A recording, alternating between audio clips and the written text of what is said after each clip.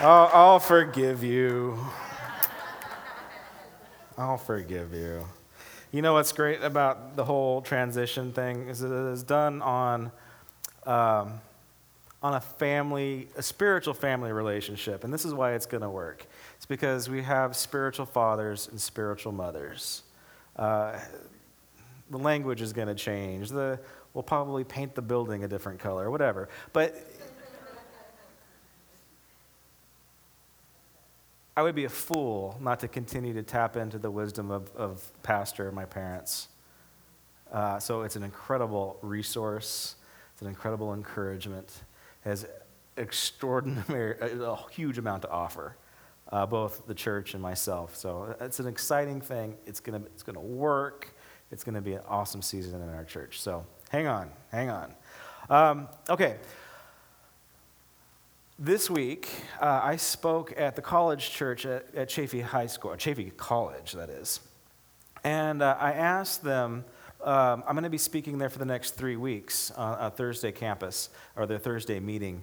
If you know any students that go to Chaffee College, send them to the meeting at 2 o'clock on Thursdays. It's going to be a great day.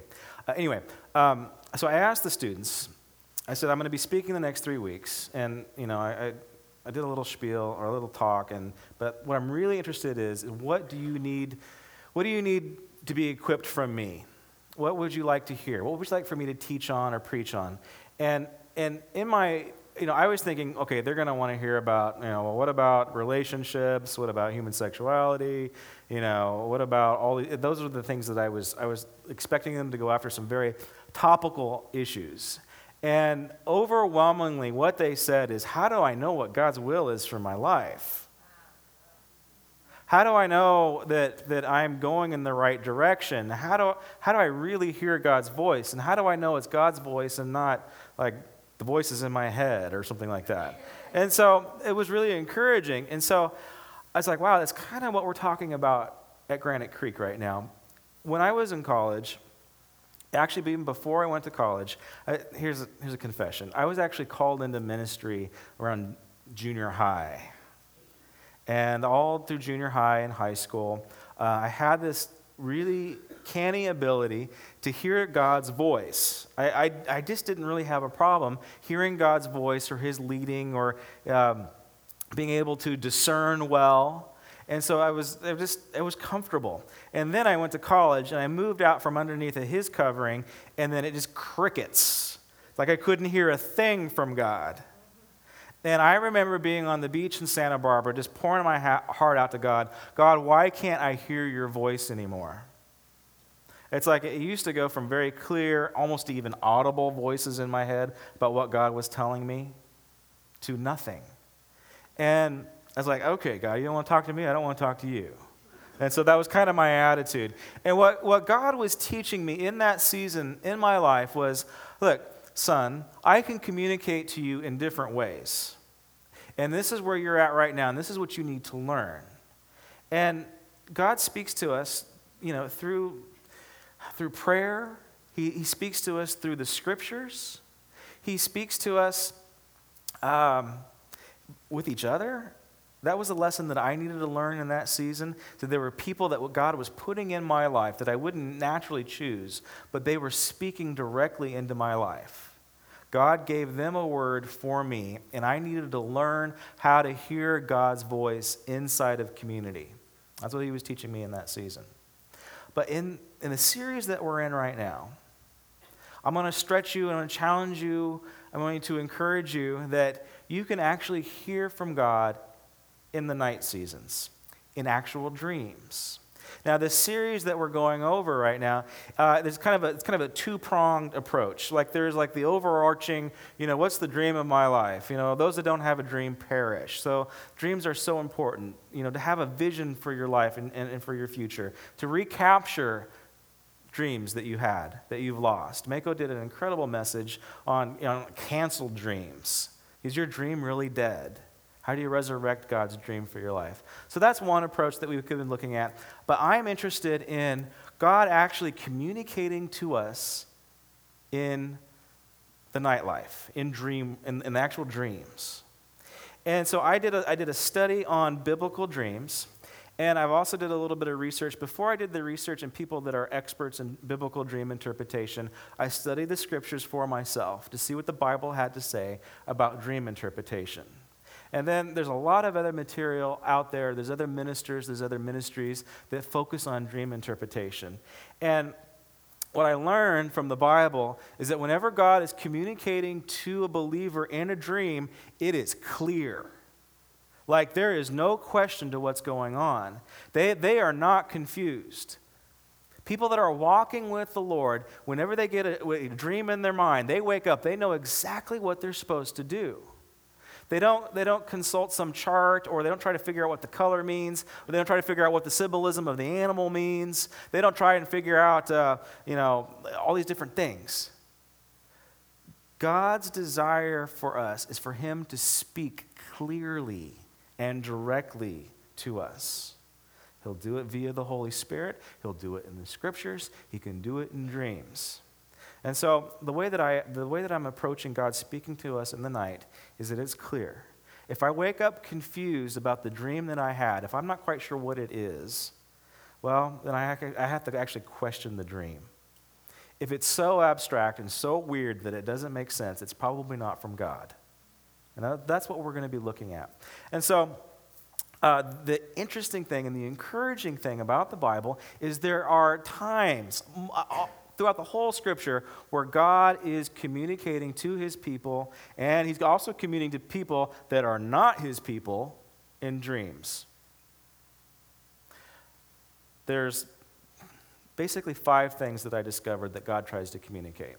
One, and I talked about this on the couple of weeks that I spoke, one of the things that he does is he uses dreams to give us that big vision for what we're to do in life. He did it with Jacob and Jacob's ladder. At Bethel, he gave Jacob a dream for the future, a literal dream for the future, with the angels ascending and descending on a ladder. And he says, look, your offspring are going to number the dust of the earth and the stars in the universe. This is how important you are. So he gets, in his dream life, he gets this incredible, powerful dream and purpose for his life. And that is what he attaches himself to. He wakes up and his life is changed.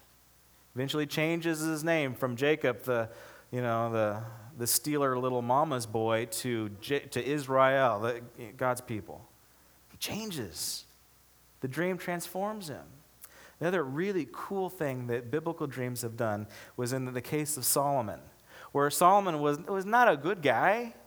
He disinherited a kingdom, but he was a bad guy. He killed his brother. He killed a priest. He married a foreign queen, a pagan queen. He was not doing things well. He was positioning himself for power. But somewhere along the line, he had a conversation with his father David, and his dad says, look, son, above everything else, you need to get wisdom. So he remembered that lesson from his father. And in the dream, God asks Solomon, what do you want? Solomon says, I want wisdom. And here's the incredible thing about this dream. This dream actually empowered him. He woke up smarter than he was when he went to sleep. Wouldn't that be an amazing thing? Where a dream actually empowers you. It physically changes you. It can change the synapses in your brain. It can change your personality, your character. Completely transformation if we ask the right question. Give me wisdom. He didn't ask for power. He didn't ask for fame. He didn't ask to defeat his enemies. He asked for wisdom. So there's the empowerment that a dream can have. There's also the autocorrect. There's the dreams that come in and says, look, son, you're out of line. You need to straighten this up in your life. Look, this needs to be confessed. So we see that. And what I want to talk about today are the dreams of protection. God will give us a dream to protect us. He'll communicate to you. He'll give you a scripture to protect you. He will give you a word from your friends and your family to protect you. But he is desperate to communicate with you. We often think that God is silent, but what he is really doing, he is screaming at us. He is trying to get our attention, and he will do it in a dream. And this is what we see. We see, again, The first dream in the Bible was actually given to a non-believer. The last dream in the Bible was given to another non-believer.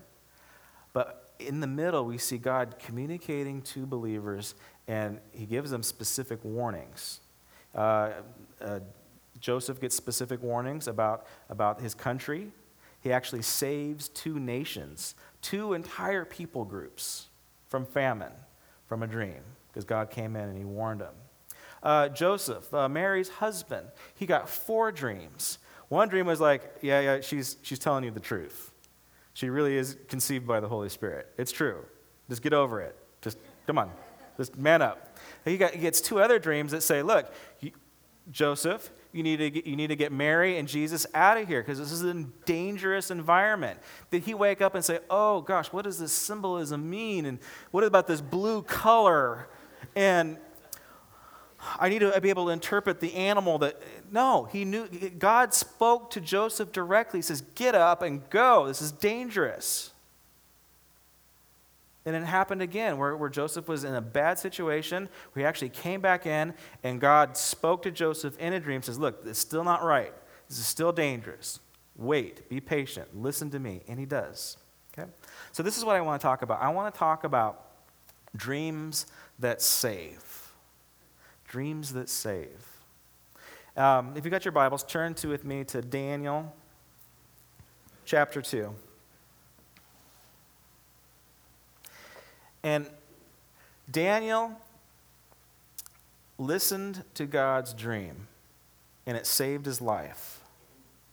He had the ability to interpret a dream, and his ability to interpret a dream saved his life. Not only did it save his life, it saved the life of his friends, and it also saved the life of his enemies. So, how did Daniel do it? How did Daniel do it? Now, whenever I looked at ministries that work on biblical dream interpretation, the 2 that I respect, if you want to know, I'll tell you later, but the 2 ministries that I respect that go into dream interpretation, they say, in order for you to interpret a dream, you have to be a person of character. You have to have an individual character that is strong, that is not selfish, that is not self-seeking.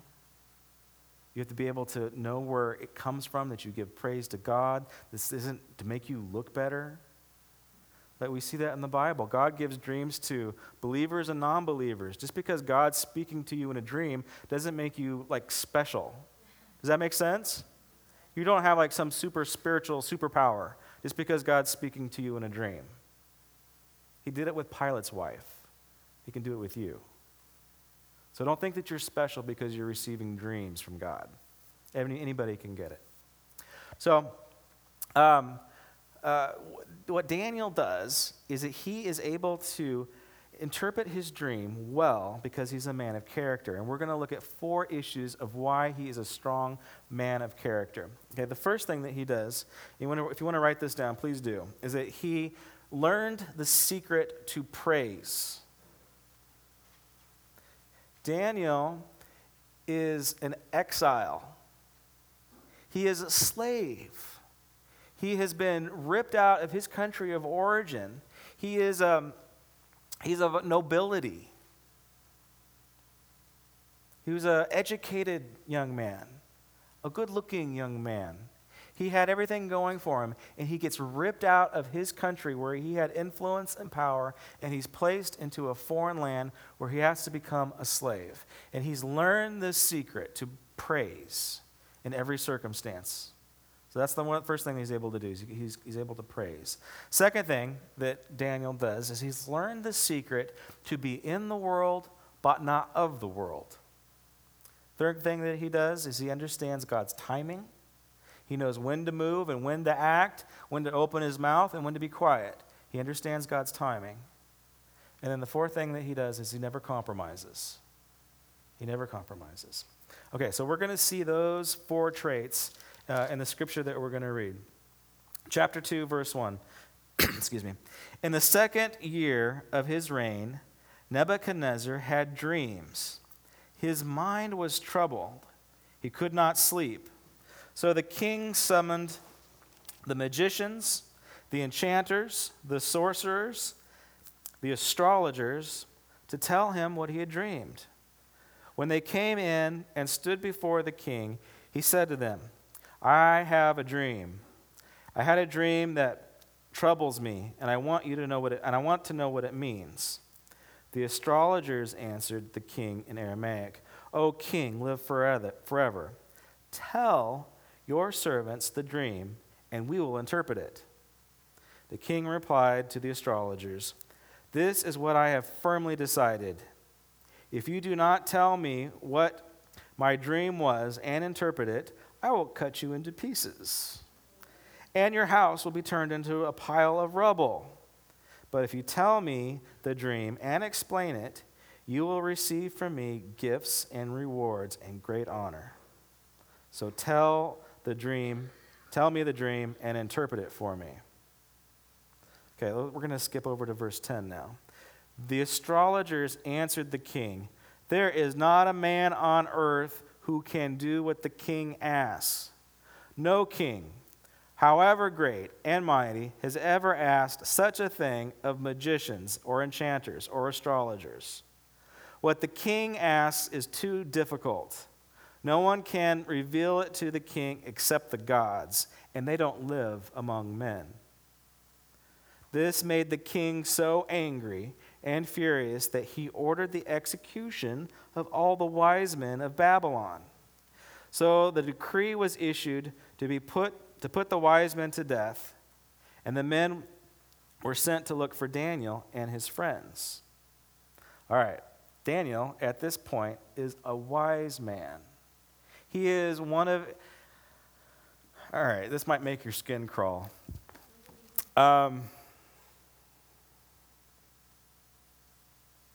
Daniel, this is point 2. Daniel was in the world, but he was not of the world. If you continue reading, you will see that Daniel and Shadrach, Meshach, and Abednego, they spent 3 years in university. University of Babylon. And what did they learn? They learned how to be magicians, astrologers, soothsayers. That was their trade. Daniel went to Hogwarts School of Magic and Sorcery. This is why they don't let me teach Sunday school anymore.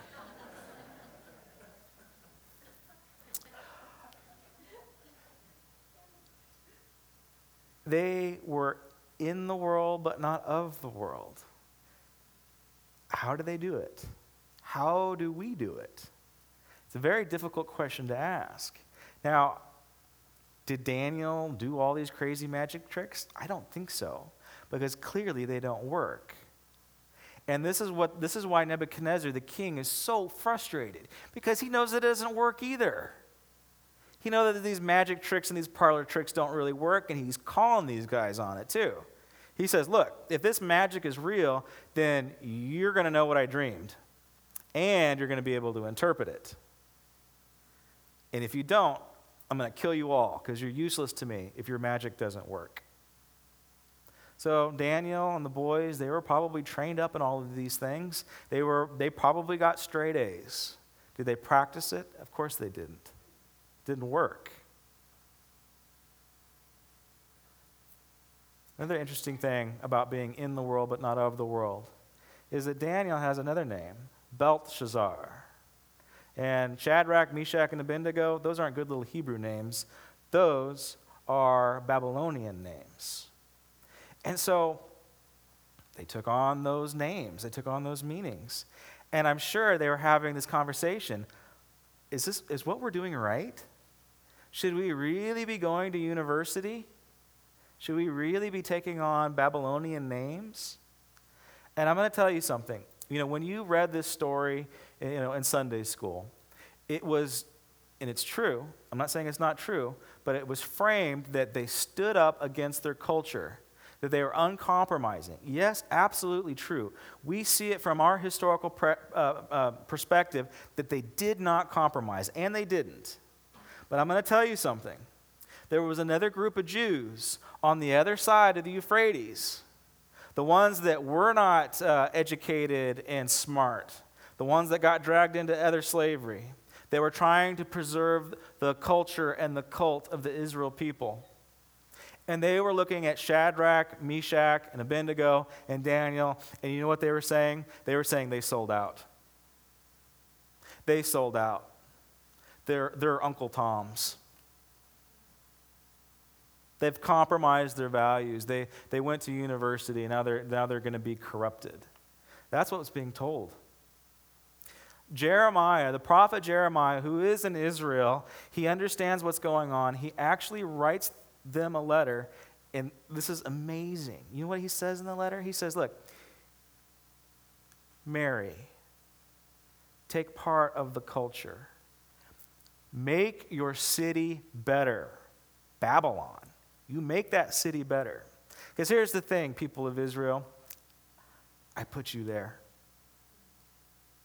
This is my idea. I put you there. You are to be in the world, not of the world. This is my idea. This is my design. You are to do ministry in that culture. And we have to ask ourselves the same questions, and we do. If you are not asking the same question that Daniel and Shadrach, Meshach, and Abednego asked, well, then there's two things that are going. There could be one or two things that are going on.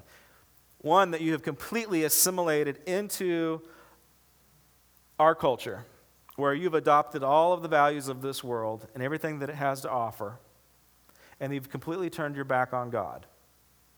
Or the other option is you have completely cloistered yourselves, where you've built up walls. It's like we walled off our campus and we didn't let anybody in unless they were believers. We're going to send, I don't have an opinion, I think this is great, but it's like we can't send our kids to secular schools. They have to go to private Christian schools. We are cloistering. We are bent on preserving our culture. That's not what God is telling us to do in this story of Daniel. It's just not. Somehow, the guys are sitting around, it's like, okay, well, do we go to university? Discernment, God, is this what we ought to do? Or should we just die? Should we rebel and die? I believe God says, I want you guys to go to university. You're the smartest kids on the block. You need to be there. You need to be an influence in that university system. And I have, in my active imagination, I think Shadrach, Meshach, and Abednego were like the three class clowns that were smarter than the professor. Do you know these kids?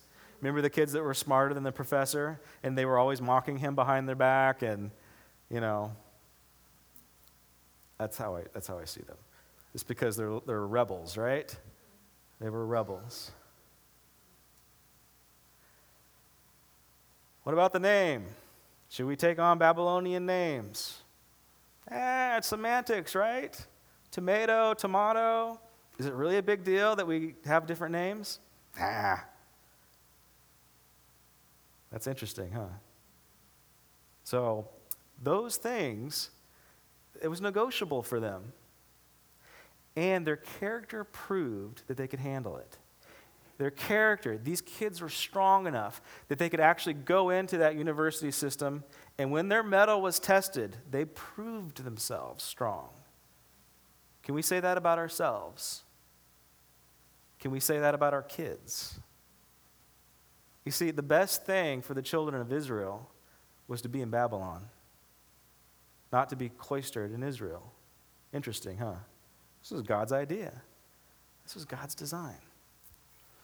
All right. How much time do I have? Oh, I'm doing okay. You guys aren't hungry yet, are you? Okay. Okay, I'm going to skip over to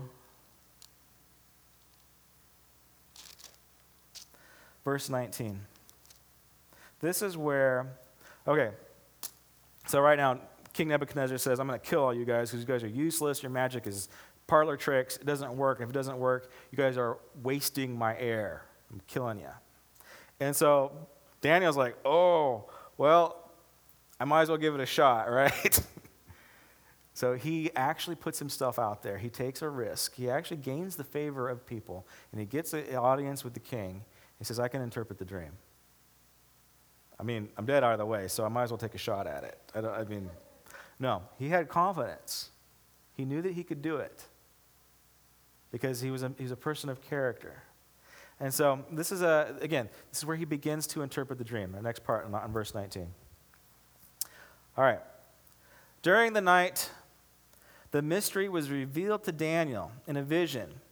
Okay, then Daniel praised the God of heaven and said, Praise be to the name of God forever and ever. Wisdom and power are his. He changes times and seasons. He sets up kings and deposes them. He gives wisdom to the wise and knowledge to the discerning. He reveals deep and hidden things. He knows what lies in darkness, and light dwells within him. I thank and praise you, O God of my fathers. You have given me wisdom and power. You have made known to me what is asked of you. You have made known to us the dream of the king. See? He has this thankful heart. He's able to give God praise. Verse 21, Then Daniel went to Arioch, who was appointed the king as the executioner, and said to him, Do not execute the wise men of Babylon. Why is that important? Well, you know who these wise men are? These are the other fortune tellers and the other magicians and the other soothsayers. He says, don't kill them. He actually has compassion for his enemies. And if you keep on reading, these are the guys that are going to throw him in with the lions. He could have killed them. He took a risk and he saved his enemies. Interesting. Take me to the king. I will interpret his dream for him. Arioch took Daniel to the king, and at once, I'm going to skip down to 29. Here we go. Verse 29. Daniel says to the king, As you were lying there, O king, your mind turned to things to come. As the revealer of mysteries showed you what is going to happen. As for me, this mystery has been revealed to me, not because I have greater wisdom than any other living men, but so that you, O king, may know the interpretation and that you may understand what went through your mind. You looked, O king, and there before you stood a statue, an enormous, dazzling statue, awesome in appearance.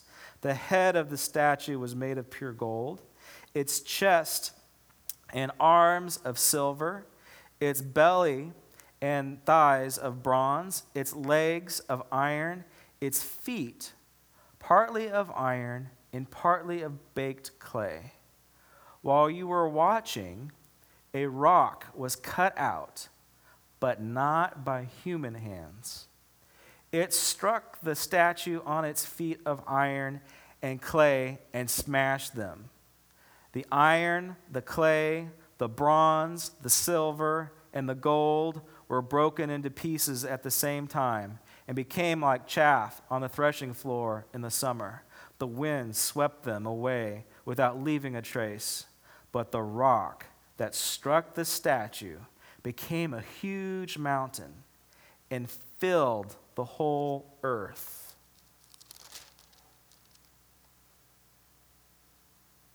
I'm going to skip to verse 46. Then King Nebuchadnezzar fell prostrate before Daniel and paid him honor and ordered that an offering of incense be presented to him. The king said to Daniel, Surely your God is the God of gods and the Lord of kings and the revealer of mysteries, for you were able to reveal this mystery. All right, so what's going on? So Daniel gets it. God gave Daniel the same dream that God gave Nebuchadnezzar. And, okay, that's impressive enough. But the part that I didn't read is that Daniel interprets it. And there's something that you need to know about this dream, about this dazzling, gorgeous statue of multiple elements. There's something you need to know about the dream. The dream serves two purposes. The dream is about Nebuchadnezzar, but the dream is also prophetic and apocalyptic in nature. It tells the future. And this is what the future says. If you continue reading, and I suggest that you do, it tells what's going to happen in the ancient history, an ancient history future.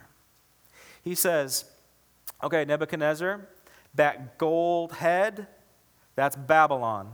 Actually, it's you. It's your head. This is you. The next part down, the silver chest, that's the Mede-Persian Empire, and it's going to replace the Babylonian Empire someday. Someday soon, actually. The next part down is the skirt around the waist, which is made of bronze. He says that is going to represent the very foundations of Western civilization.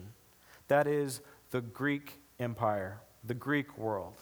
Then he goes into some little details about the Greek world. He says that someday, amongst the Greeks, a young warrior is going to rise up, and he's going to conquer the world.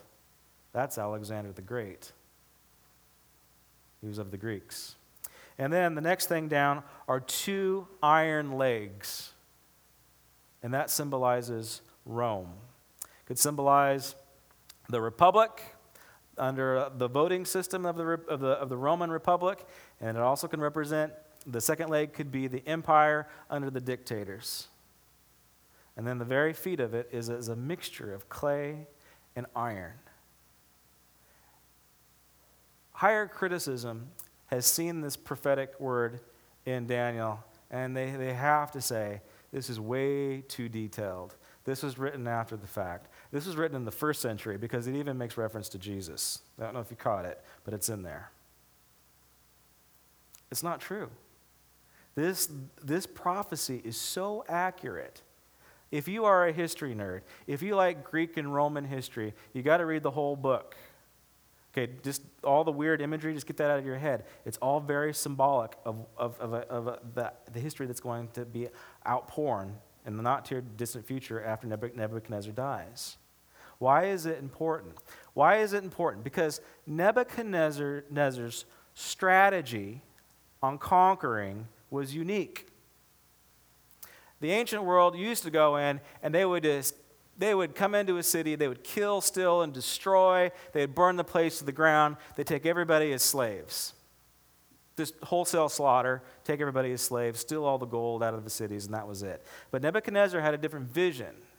His vision was to go in to a country and do a little shock and awe, okay? So they would destroy some things. But their strategy was to take the smartest and the brightest and to steal them and to take them home and to incorporate them into their culture. They wanted to dominate and control the whole world. And the way that they figured out how they could do it, is if people were able to maintain their values and their religion.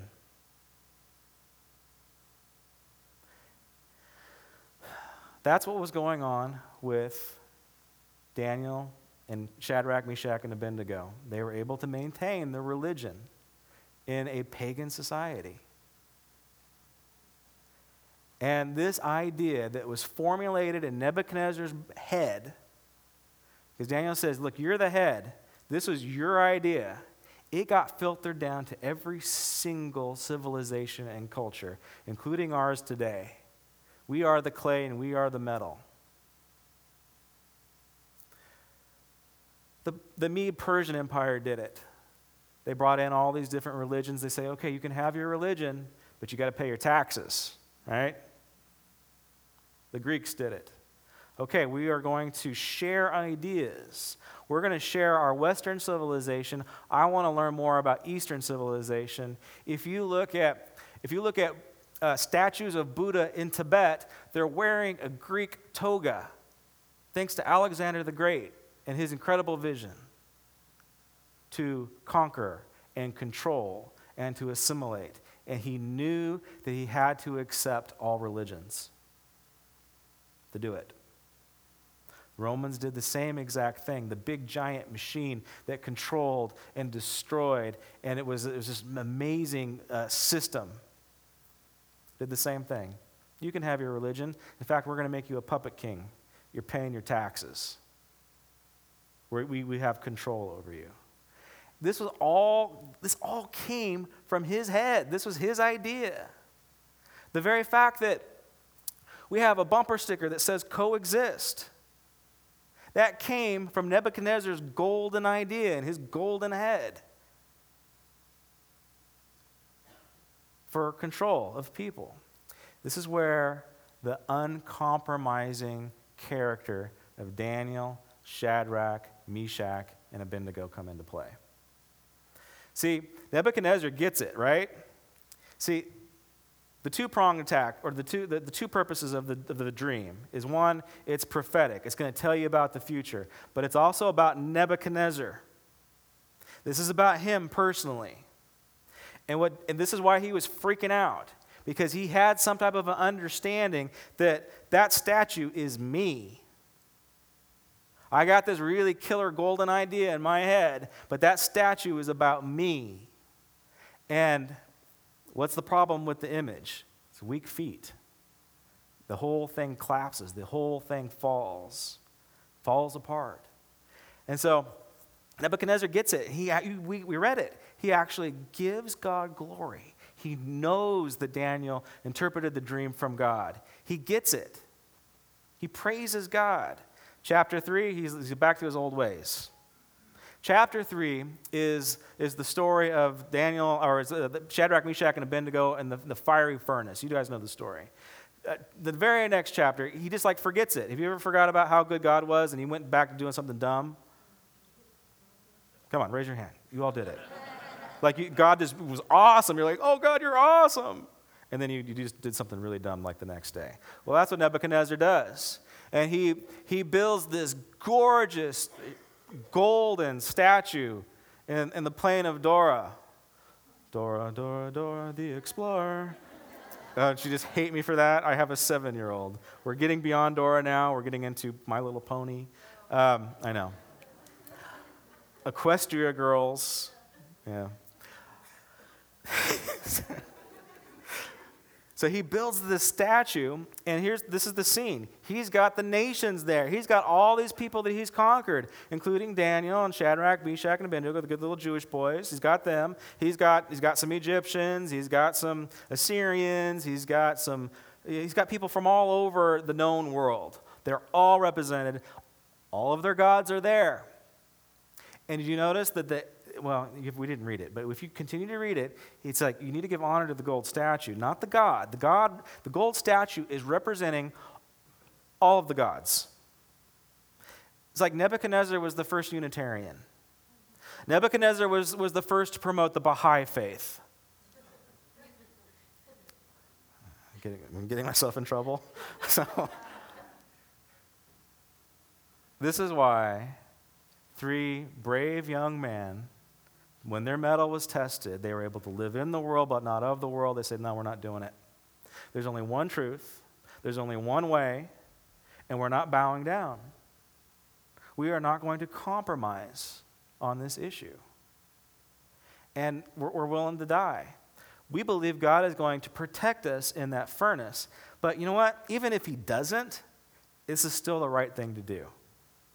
It is still the right thing to do, not to compromise on our values. We're willing to burn up. Send us in.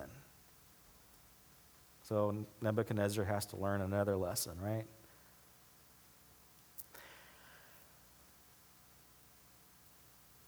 What brought the statue down? What crumbled it? We have a lot of really valuable elements: gold, silver, iron, bronze. Even clay is more valuable than the rock that destroyed it and brought it all down. What is that rock? The rock, I don't know if you caught it, but the rock was made without human hands. It said it was carved, but not by human hands. And the rock is this living organism almost, because it comes in out of the sky and it shatters the feet of this idol, which purpose is to control. It shatters the feet of that, and then it expands into a mountain. It becomes the new kingdom. The rock symbolizes Jesus and his kingdom that will last forever. We don't have the Babylonian Empire anymore. We don't have the Greek Empire anymore. We don't have the Roman Empire anymore. His kingdom will last into eternity. That is what this is saying. This is a prophetic word of God to what we are experiencing right here and right now. And I want you to think about Nebuchadnezzar as an individual and why he was so freaked out. Because he had a revelation that his idea was brilliant, right? It's a pretty good idea. Let me get everybody in the same room. Let me give them what they want. Let me make them all happy so that I can control them and get their taxes. Great idea. Stellar idea. Let's coexist. Let's compromise on our values. It's a great idea. It worked. Still does. The foundation of it is not built and based on truth. His foundation was built and based on control. And when he got the premonition, when he got the revelation that he was going to lose control, that is what drove him mad. That is what tormented him at night. That is what made him an unhappy camper when he woke up in the morning, wanting to kill all of his guys. Because he was freaking out because what he based everything on was fragile, was breakable. Now we have to ask ourselves the same thing. Well, prophecy aside, the big shiny golden statue, that's him. Are we trying to build a big giant golden statue for ourselves? Or what is our life based on? Does the stock market keep you up at night? Guess what your life is based on? It's based on money. Does Facebook likes, does that keep you up at night? Are you obsessed about how many people like you? Well, your foundation is based on popularity and not on Jesus. And as a believer, as an individual with character and insight and the ability to interpret a dream, the ability to discern what is right and what is wrong, the ability to see into Nebuchadnezzar's life, Daniel is placed in a very interesting situation to say, look, there's the problem right there. Your life is not based on the goodness of God. Your life is based on control.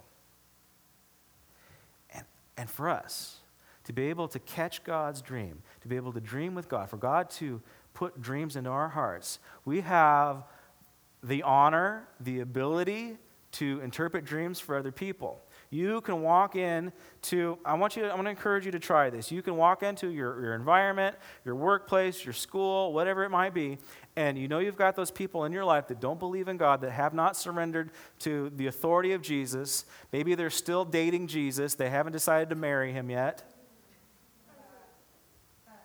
And God will give you the ability to interpret their life. You look in their eyes, you look into their heart, and God will give you the ability to interpret their life. And you will see the clay that they've built their life upon. And you just say, look, honey, you can't build your life on an image.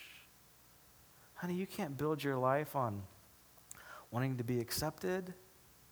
Son, you can't build your life on building an empire or acquiring wealth. You're not going to be able to sleep at night. There's only one solid foundation. That's Jesus. That's the only thing, that's the only rock worth building your house upon. It's a great story, huh? Once you look at it that way. Like once you get all the weird stuff out of it. It's a great story, huh?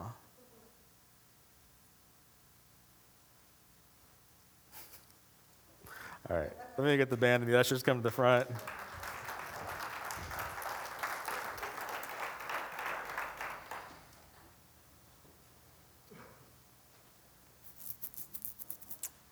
Let's pray.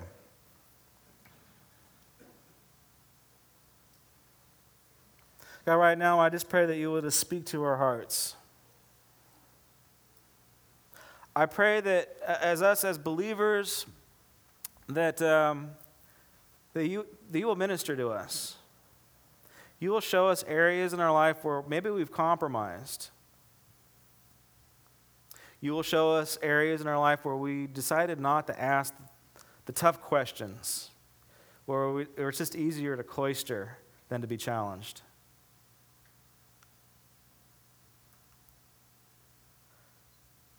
That you will reveal things to us that where we've been weak in character. God, I pray that you will show us this very difficult secret to be in the world but not of the world. But God, most importantly, God, I pray that we will be able to not only interpret night dreams, but we will also be able to interpret what's going on in other people's lives so that we can minister to them properly, where we can love them well, where we can invite them to understand the stability, the strength, the fortitude of building your life upon the rock. That rock that destroys all kingdoms, all principalities. Give us the ability to interpret dreams well. Bless this offering, God. I pray that it would advance your kingdom. Amen.